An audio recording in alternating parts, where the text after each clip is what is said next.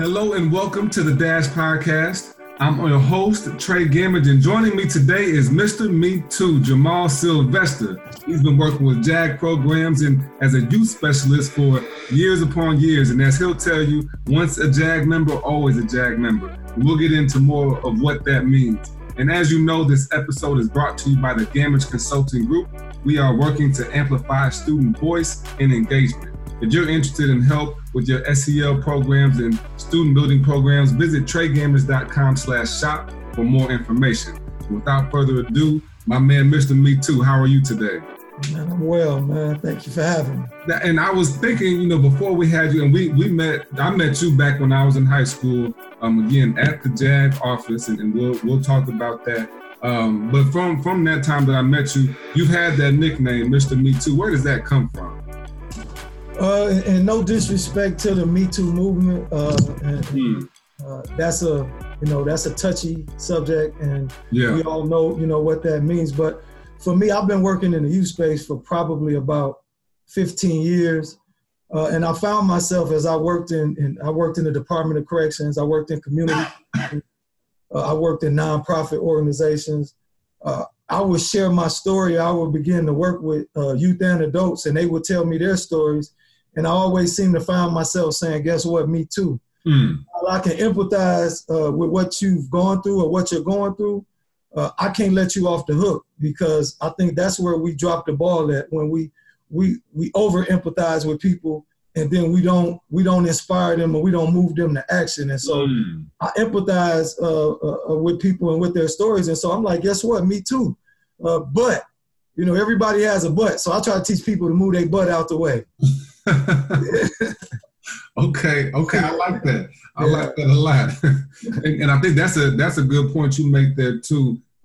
Over empathize. So you care so much, or you feel what somebody's going through so much that you feel bad for them, is what that sounds like for me. And because you feel bad for them, you're not trying to challenge your student, because you came from such a poor, disadvantaged background. Poor baby, you don't have the capacity to grow, to try, to do, to lead and all that. Is that, am I hearing that right? Yeah, and ultimately what you end up doing is you impose a fixed mindset on the student. When we know that the growth mindset is where it's at, and regardless of what happened previously, if we, instead of saying I can't do it yet. Yeah. It's only 3 letters, but they're so powerful, and it means that I'm going to do whatever I need to do, and I'm going to capitalize on the resources and the people around me so that I could get to where I know I need to be. And I think that that's what ultimately ends up happening when we over empathize. Yeah. We force people into a fixed mindset, and then they stop working. They quit. And that's absolutely right. And I feel like that's why, again, I met you back in high school, coming to visit my mother, my stepmother, Andrea Gamage, shout out to her, at the JAG office, the Jobs for American Graduates. Can you talk to me about what JAG is and why that work is important? Because it's involved in education. Y'all were teaching in the classroom, but not necessarily considered, a traditional classroom teacher. JAG has been in existence. It originally started in 1979 in Delaware, and it became nationally recognized in 1980. So since 1980, the program has evolved. I believe the last time I checked, I believe it was in 33 states across the United States. And Indiana has one of the largest, if not the largest, JAG program. And what JAG is, it's a school to work type of a program. It's an exposure program, an elective class where we have a JAG specialist who's in the classroom throughout the school year. And the specialist is teaching 37 core competencies that were put together by employers throughout the United States that said that not just you, but here's what people are missing as they come into our organizations or into our businesses looking for work. And so they touch everything from leadership to how to talk and how to articulate yourself, character building. It's a phenomenal program. A lot of students miss out on it because a lot of students don't know what it is and they haven't investigated. But once students get in it, even those students who say, man, I don't want to be in there, after about 3 weeks of JAG, I love it. They hooked on the JAG juice, man. And it's, I've been hooked. I started in 2013. I haven't worked for JAG since 2016, but I'm still affiliated. Once JAG, always JAG. And whenever I can lend a hand or help out or even be an advocate for JAG, I always do, because JAG changes people's lives and it provides kids with opportunities and expose them to things that they wouldn't necessarily get in a traditional class. They take them on college field trips. They have guest speakers that come into the classrooms around different career fields. They do career assessments. All of these things that typically underserved and misunderstood kids don't always have an opportunity to do. And so JAG allows you to do that. It's a 2-year program, so typically we want you to get in the program as a junior. But we have had seniors who found out about the program late, get into the program, and then it's a year of follow-up after you graduate from high school. And the goal is ultimately to have a 90% graduation rate. And when you know some schools who have low graduation rates, when you can take a program with 35 to 45 students, who some are high achieving academically and some are low achieving academically, but they have all of these different barriers, and you have a program that can kind of turn that around and cut that light on for students. Right. What more can you ask for in an educational setting? Right. That's about as real as it gets. That's about as real as it gets. And you mentioned earlier, before we were on the air, you talked about how, you mentioned the school to career or work pipeline, but you also mentioned trying to remove barriers for young people. Can you talk a little bit more about that? Absolutely, man. We have, of course, because it's funded, it's state and government funded, and so they have criteria that you need to meet in order for you to be in the class. And so there's a multitude of these, but some of them is low income, free and reduced lunch, having a child, parents being incarcerated. The list goes on and on, man. And so while a child might be high functioning academically, they could be low functioning socially. And so JAG, because of the nature of the program, is student led. The specialist is just there to assist. And so the students pretty much run the class. And they have, it's called a career association, and they have different offices. They have a president, a vice president, they have a secretary. It's just great to watch these kids who, when they first come in, they're scared, they're kind of fearful because of the unknown. But when they get in and they find out that, man, you know what, this is kind of cool. And I can be the president and I can have some say-so about what goes on. And my educational experience, man, it's beautiful to see, man. Like to see a kid at the end of August, and just by December, just to see the shift in their mindset and how they're taking school serious, and how they become a band of brothers and sisters, and how they push each other and they challenge each other, man. It's phenomenal.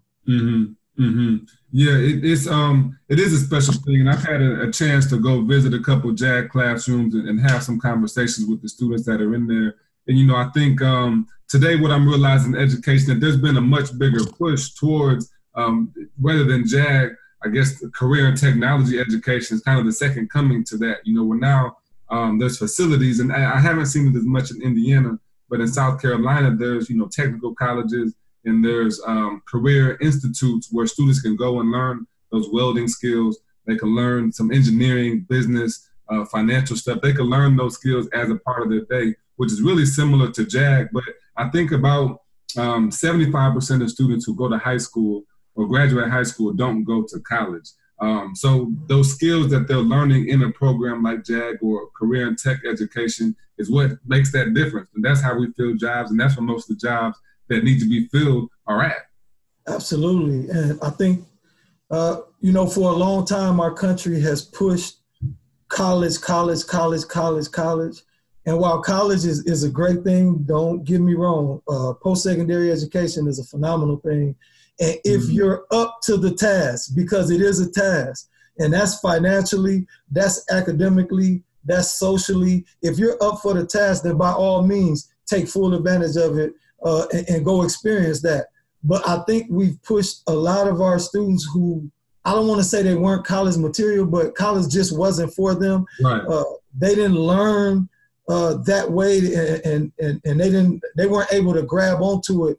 I think the career and technical side and allowing them to go that route and get specialty certifications in fields that are promising as far as longevity and career and pay. And I think that we're starting to revamp that, and we're beginning to think differently and speak differently because, like I said, college is important, but it's sad when you know that 1 out of 4 freshmen go back home. And it's not, you know what I mean? It's for various reasons. It's homesick, it's financial, but a lot of it is, man, they got there and they weren't ready academically. They couldn't handle the educational rigor. And so putting somebody in that setting, man, it's bad, man, and it leaves a bad taste in a young person's mouth. And so we want to be mindful of that and make sure that we're sending our kids to the right post-secondary ed avenues that are available. Do you think enough people, you know, in your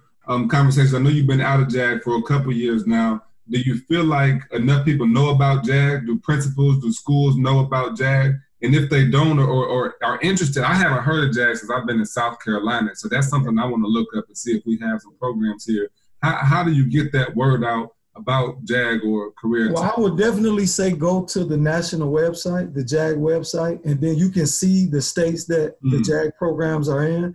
And typically, in order to have a JAG program at your school, one of the criteria is that your school has to be, I think it's below a 90% graduation rate. Okay. Because what gives JAG its power is that we strive to have a 90% graduation rate. And so if we can take those students who are lower functioning academically and we can kind of turn that around, we know how that affects the overall graduation rate. And so it gets to show the importance of how, even if it's just 45 students, that if we can get a 90% graduation rate with those 45 students, how much it'll affect the overall school's graduation rate. And so that's one of the criteria. There's some other criteria that go with it, and I'm not familiar with that because I was never a part of that process.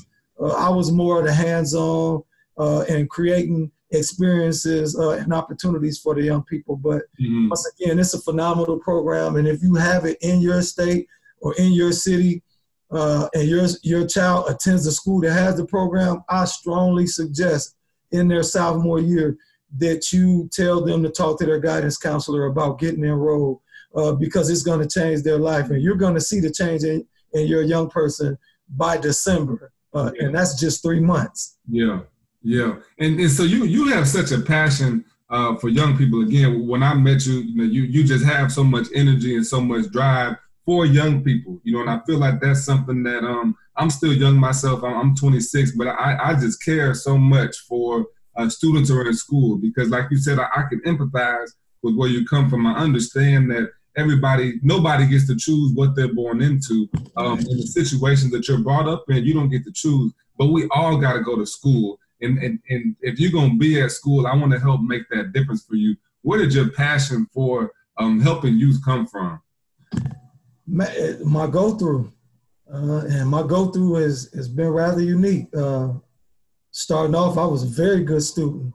But as you said, we can't control what environments that we're in. And so to be in a single parent home and have mom going to work.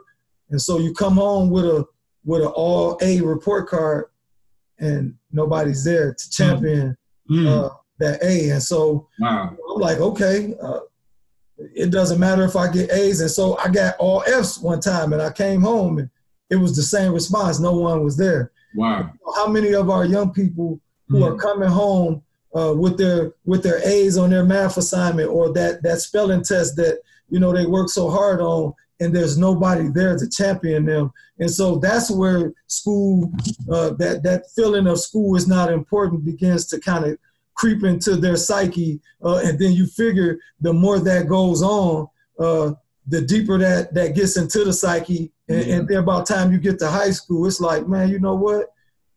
I really don't care, nothing about being here. And it's easier to not get up in the morning and not show up. And so for me, it was my go-through. And then being a 3-time collegiate dropout, man, I had a full ride to Ball State University, man. All 4 years paid for. I quit school in 1994. Life happened, made some bad decisions. Re-enrolled in school because, I got into the workforce. I have a family now. I have to provide. And I'm in these jobs that I know that, man, I could be a supervisor or I could be a program director, but because I don't have my degree, I can't get that job. So I re-enrolled in 2005. Life happened some more. I ended up dropping out again, and now I'm paying for it. From 90 to 94, I had a scholarship. Nothing came out of my pocket. Now this is my money. I dropped out again. Life happened some more. Get into my job, but I'm beginning to get really good at my job, and so I was able to move up because of my passion, my know-how, and my ability to understand people. Re-enrolled in 2011. Life happened again. I dropped out again, and so from 2011 until December 2017, man, I was just going through life and doing my job and working for JAG and I was getting certified and gathering certifications, which is a form of post-secondary education. Because it was something that I didn't know formally. Right. And so that's something that I think we dismiss too, is those certifications and those quick trainings that we get, because for those trainings allowed me to get some of the jobs and created opportunities for me. And so we don't ever want to minimize those short-term educational opportunities, because they're providing some great career opportunities for people all over the United States. And so, man, I went back to school in December, man, got re-enrolled, went back to Ball State. 2 semesters. I had a scholarship from the NCAA, man, ended up getting a 4.0 both semesters. Wow. Got my degree after 24 years, man. And so that's why education is important to me, because I had to go through some things employment-wise that I would apply for positions or let my organization know that I wanted to apply for a position, and they would tell me that, well, we would love to have you. We know that you have the passion. We know that you have the knowledge, but the job requires a degree, and they would bring someone in who was fresh out of college and would give them that job, and I would have to train them. Wow. And that would hurt me so much. And I'm like, you know what? I don't care what I got to do. I'm going back to school and I'm getting my degree, man. And so that's where it comes from. Yeah. Well, that's a whole lot of resilience. Now I have to applaud you for that. In particular, that perspective of bringing home all A's and not being a champion for that. And I feel like that angle, that perspective in itself is one that you do not hear very much. Because even when it is having a student that, maybe in 5th grade, 6th grade, middle school, who seems to not care anymore, you don't think about what that child used to be. You don't think about, this kid's getting all A's right now. What's he got going on at home? That's real, and I've heard about it or had conversations about it with behavior. It's the same thing in the classroom. If your teacher isn't managing the classroom right, those good kids who are doing the right things, if you're not holding the students accountable, the rest of the students accountable in class, the students that are doing well are going to stop doing what they're supposed to do. And absolutely. That's wild to even think about. And that perspective is amazing. So your level of resilience to go through that experience, dropping out of college and getting that scholarship 3 or 4 times, that's the real deal. Matter of fact, I remember when I went to college myself on a scholarship at Miami, Ohio, one of the first things our strength and conditioning coach told us is he said, look around the room. Everybody here is not going to graduate with it.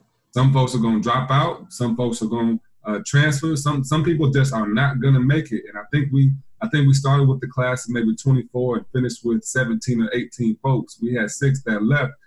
So that's a real story for a big percentage of people. And again, when I met you, I remember, because we had a conversation just man to man, and you mentioned earlier, we have an age gap, sure, but I feel like we had the same mindset and drive to go make something happen. And you said, get your butt out of the way or something. Everybody has their butt to get yours out of the way. Yeah. Where did some of that motivation come from? Your parents weren't your champion for you. I know that you said that the workplace and your boss telling you couldn't get the job, or having to train the people that were going to be in that supervisor position. Was there anybody in your life that you were able to lean on, or mentors, role models that you've been able to lean on to keep you steady and consistent?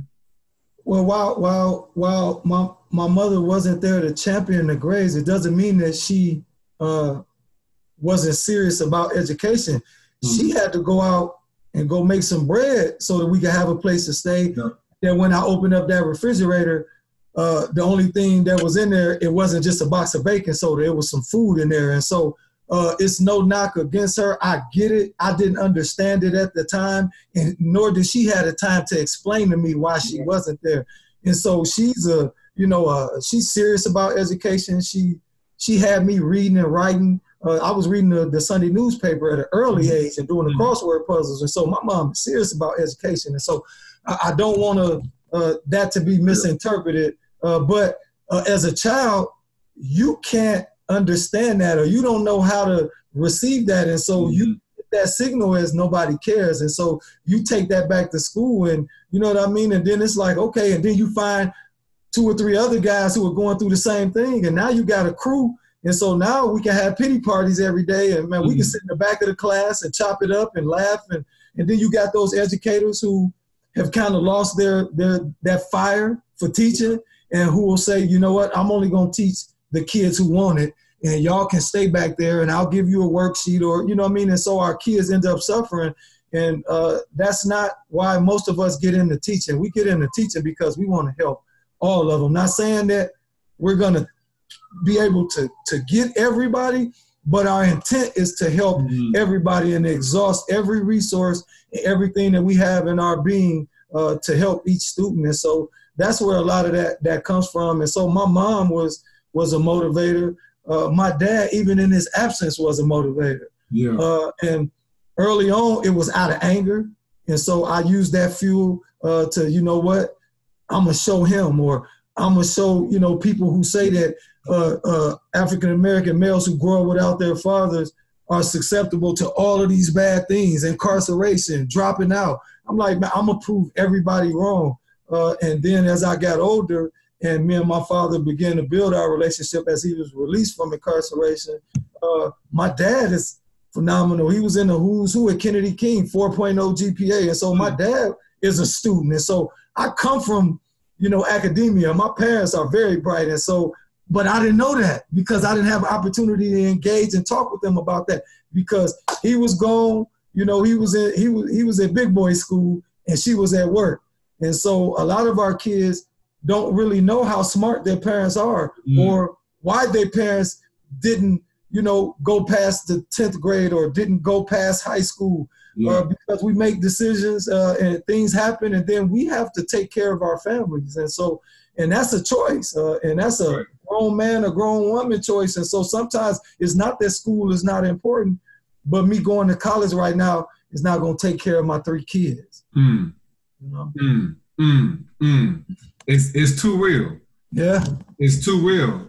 I think it's really easy to lose touch with what's actually happening. And again, I had a conversation with a brother named Chris Reese on the podcast as well. And he talked about how, when you're teaching a culture of students that you're not familiar with, you got to immerse yourself into that culture to make sure that you can connect with your students and really empathize with them. If you were born and raised in that same culture like you were, with some of the students who are facing some of those barriers, and I don't even want to say students of color because it's a lot of students that go through it. But at the same time, there's definitely an underrepresentation of teachers of color in the classroom. So to have that opportunity to have somebody that looks like them come into class and be able to connect with their situation makes a world of difference. What kind of work are you looking to do right now? Like, what kind of passion and purpose or mission do you have right now that you're still looking to accomplish? For right now, I currently work with kids, which is in the educational setting. I work with young people, 16 to 24-year-olds, who, for various reasons, have dropped out of school. And we try to, our program and our funding is based around getting them re-engaged. And so we've created some re-engagement centers here in Indianapolis to give them a safe space, because a lot of it is, we talk about trauma-informed schools, trauma-informed teachers, trauma-informed communities, because a lot of our students are suffering from trauma that hasn't been diagnosed. Yeah. And so you have a traumatic event the night before and you come to school, you bring that traumatic experience to school with you. And if, as an educator, I don't know how to deal with that, or I don't know how to respond to that, that could be toxic and that could be very detrimental to that young person. And so I think that, creating safe spaces, and I think that a lot of our students' parents who don't engage in the school systems is because they had traumatic experience in their educational experience. And so when they come up to the school, they're not coming up to the school to address the situation. They're coming up to the school because now I'm grown, and I couldn't tell you this when I was in third grade, but I'm coming up here to give me some get back. And so nothing ever happens. And so I think that, we have to create safe spaces, and we have to think about all of those things. And when you have parents who, it seems like they don't care. I don't know no parent that has a child that doesn't care about their child's well-being. Right. Just because I don't show up doesn't mean that I don't care. You need to find out my story. You need to find out, well, I'm working 2 jobs. And so it's not that I don't care. I got to be at work. I got stuff that I got to take care of. I'm trying to keep my kids engaged in programs, after school programs, sports programs. And so it costs money. And so I have to work 2 jobs. And so that doesn't mean that I don't care. I'm prioritizing what's important to me and my family. And so you can't put your lived experience or what you know or what you think is right and make your priorities become my priorities, because we come from 2 different worlds. And I think that's what happens a lot. And I think that we miss an opportunity to kind of build a relationship with those parents. Sometimes maybe it's best to go to the home. And I know that that's not always comfortable, but if you really care about that student and you really care about the well-being of the whole, then you need to go where that parent is comfortable enough and build a relationship until you can get them where they feel okay with you to say, you know what, I'll come to the class or I'll come to the school now. Absolutely. Absolutely. Absolutely. You got to meet folks where they're at. Yeah. And even when you talk about communications, a lot of times disagreements are not, nobody's right or wrong. Y'all are just on different pages. You know what I'm saying? If you can meet me where I'm at, I'd be happy to oblige with what you're trying to tell me and how I need to work to be better, man. I appreciate the work you do so much. And this is, we have all these curriculums and pedagogy, and I know, you're still using those curriculums and pedagogy, but sometimes it just comes down to authenticity, experience, and being a part of that culture that you're talking about. So that makes a big difference. And we're wrapping up here, man, but Jeermal, where can we find you, and what are some final words that you want to leave with anybody listening right now? As far as social media, I'm on LinkedIn, Jeermal Sylvester, JeermalSylvester. And I'm also on Instagram at Mr_me_2TOO_Indy. Reach out, man, tap in. I try to post some powerful and impacting every day as I'm continuing to go through my journey. And man, my words as we close out would be start where you stand. A lot of times we try to create like with New Year's resolutions. On January 1st, I'm going to do such and such and such and such. And then when January 1st gets here, life also is happening. And life don't care nothing about what you said about January 1st. Right. And so you never get a chance to get started. And so I strongly suggest people that even if you set a date, start a week or 2 ahead of time and get a running start. I've always learned that if you get a running start, you'll always go further. Hey, I like that. I like that. Plenty of words of inspiration. He's not playing any games when he says he posts something every day. I'm a big fan, a big advocate. I'm happy to have you as a mentor in my life, and every time we chop it up, it's a great opportunity. I learn something new, and I'm inspired to keep on moving forward. So thank you for taking the time out to join us today. Thank you for listening to the Dash Podcast. This episode is sponsored by the Gamers Consulting Group, and if you like it, share it with your friends, share it with your teachers, your principals, anybody that needs to hear this. Getting students re-engaged, preparing students for the workforce, and understanding the traumatic experience that students have been through to be able to have a successful life at the end. So you can find us on Spotify, find us on iTunes podcast, and visit TreyGamers.com for more information. We'll see you next time. This is The Dash.